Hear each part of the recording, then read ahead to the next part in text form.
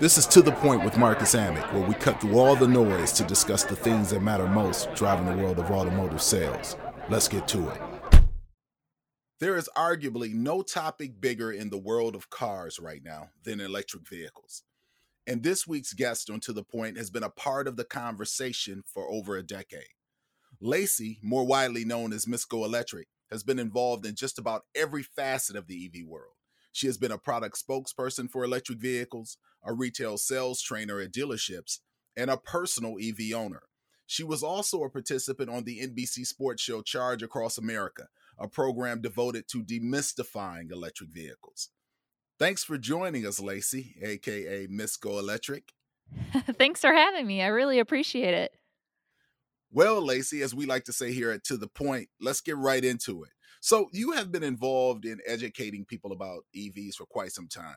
What do you think is the biggest misconception about EVs?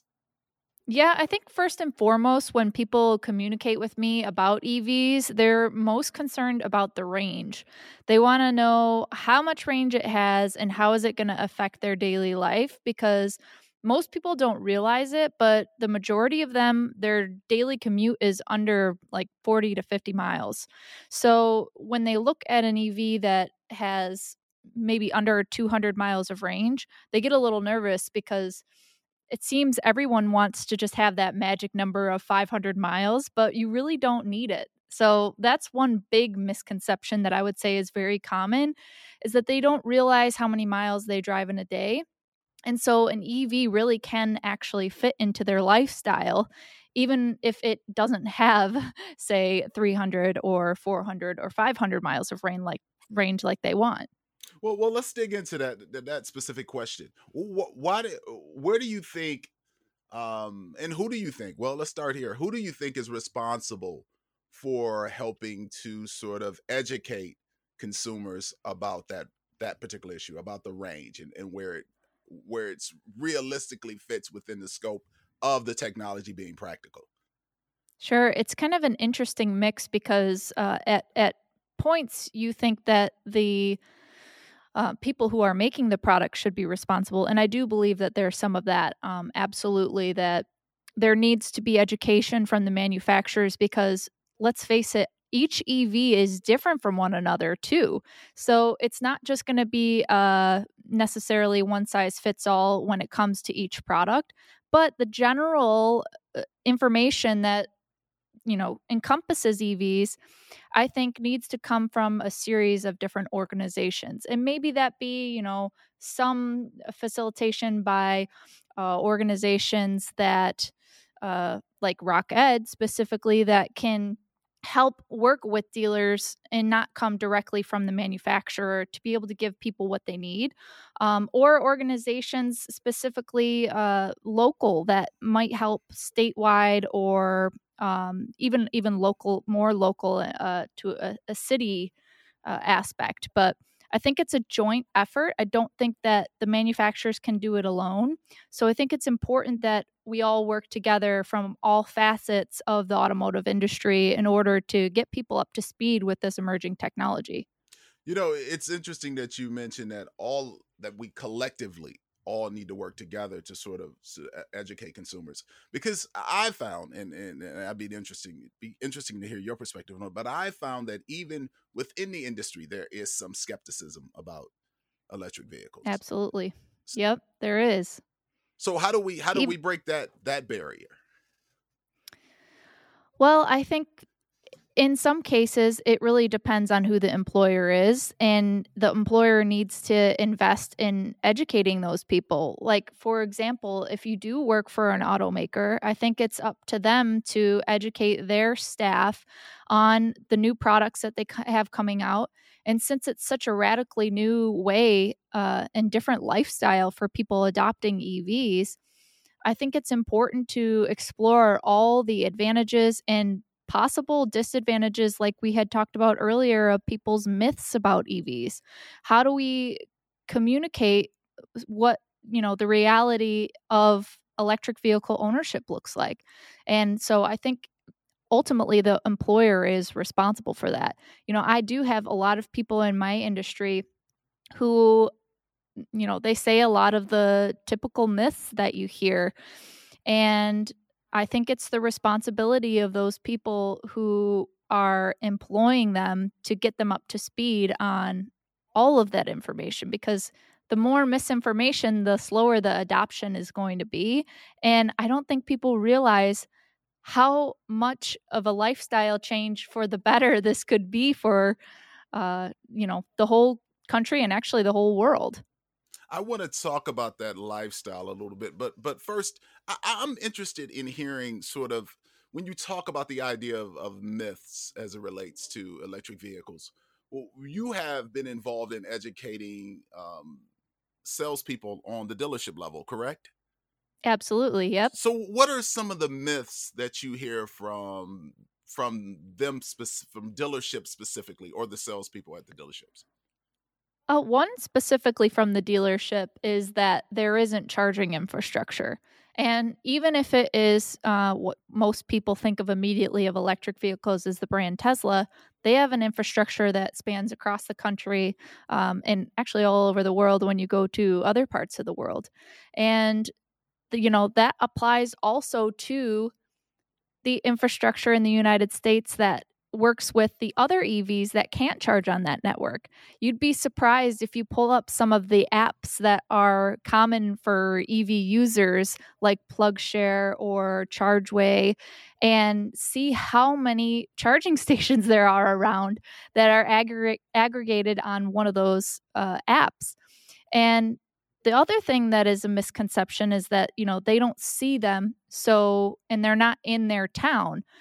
But the reality of the fact is most people with EVs will charge them at home. And in this case, you do not need DC fast charging stations immediately in your vicinity. You want them in places where, you are tapping into the furthest part of your range in order to charge on a road trip. And I can speak from experience. Not only have I done a ton of road trips in EVs when it comes to Tesla vehicles, but I've also done it in other EVs by other manufacturers. So it is possible and it is enjoyable. It just takes a little bit different of a mindset and more exploration on these vehicles, whether they be on their navigation system or on these apps that help support uh, finding this charging infrastructure. Now, speaking of road trips, you have been involved in a really big road trip with EVs, the NBC Sports Charge Across America rally. Um, That's right. can you talk a little bit about that experience and what your takeaway has been from that experience? Yeah, that was actually one of the most rewarding experiences of my life. Although it was stressful, not for reasons that you might typically think because of range anxiety, it wasn't that at all. It actually just was because it was such an intense competition. And we really had to strategize to the maximum amount in order to stay competitive in the rally. Fortunately, we executed that rally in a Ford Mustang Mach E against a couple Porsche Taycans, a Volkswagen ID4, a Polestar 2, and an Audi e-tron, and we came out on top. So we we were surprised that with the charging rate that our Mach E is capable of, and going against a vehicle, the Taycans in particular, that are significantly more expensive and have higher charging rates, that we were able to come out with the win. And really, what that hopefully showed for a lot of people is that, you know, the charging curve is an important thing to consider, because when you're charging an EV on fast charging infrastructure, you get your fastest rate at a lower state of charge. So from like 0% up until about 50%, somewhere in between there, depending on the vehicle, you're going to get the most fastest amount of energy coming into your vehicle. And, that can be significant for some people who are in a hurry when they're going on road trips so that they know exactly what to look for when they're buying an EV. You mentioned price points. I think for some people that probably is an issue as well. Yeah. Where are we, and where do you think we're headed when it comes to making that price point more feasible for consumers? Well, what we're seeing right now in the industry is that the higher profit margin models in the luxury space are really getting priority for electrification, because this is where they can make the most money back on the product and be able to reinvest it to eventually make products that are down in the lower end range of price for more people to get into. And we're starting to see that now with products like the Volkswagen ID4. And, you know, not only that, but with the incentives to get the tax incentives here in the United States as they sit, there are some ways to bring those price points down even further to a more affordable rate. Not every single manufacturer qualifies for that, because if they've already hit 200,000 units of EVs, then they're not qualified as of right now. But hopefully, with that legislation in the coming year, they can make some modifications in order to get more people in. But overall, EVs, the cost of ownership for EVs is significantly more affordable. So even though that the price point of the vehicle up front might be a little bit more expensive, overall, when it comes to refueling and maintenance costs, it is a lot less. So it might be worth paying a little bit more upfront on MSRP in order to get into an EV to save money over time. And lastly, the last thing for price points in consideration for EVs is that um, the battery pricing is coming down. So as we've seen, we just hit back in 2020 about $130 per kilowatt hour as the price point for this battery chemistry.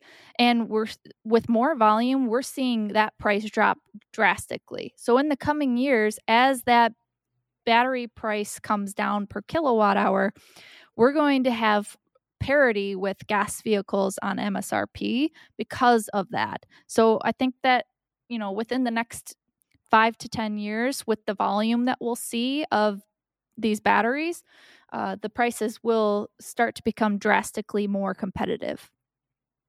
So I'm gonna play this consumer that's still fighting electrification, right? Sure. And I'm gonna say, okay, I get what you're saying about price point.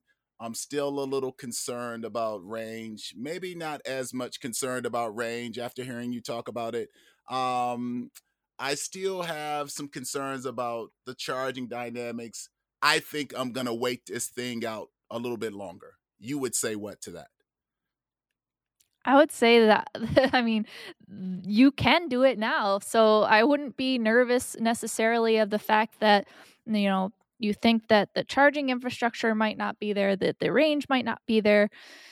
The reality of the fact is that you can get into a really compelling EV at this point here and now. And I would highly encourage people to actually get in the driver's seat and take one for a test drive. We're starting to see, hopefully, more inventory become available at the dealerships where people can actually experience these cars. And once you get behind the wheel and actually drive it, I think your mind will really be changed.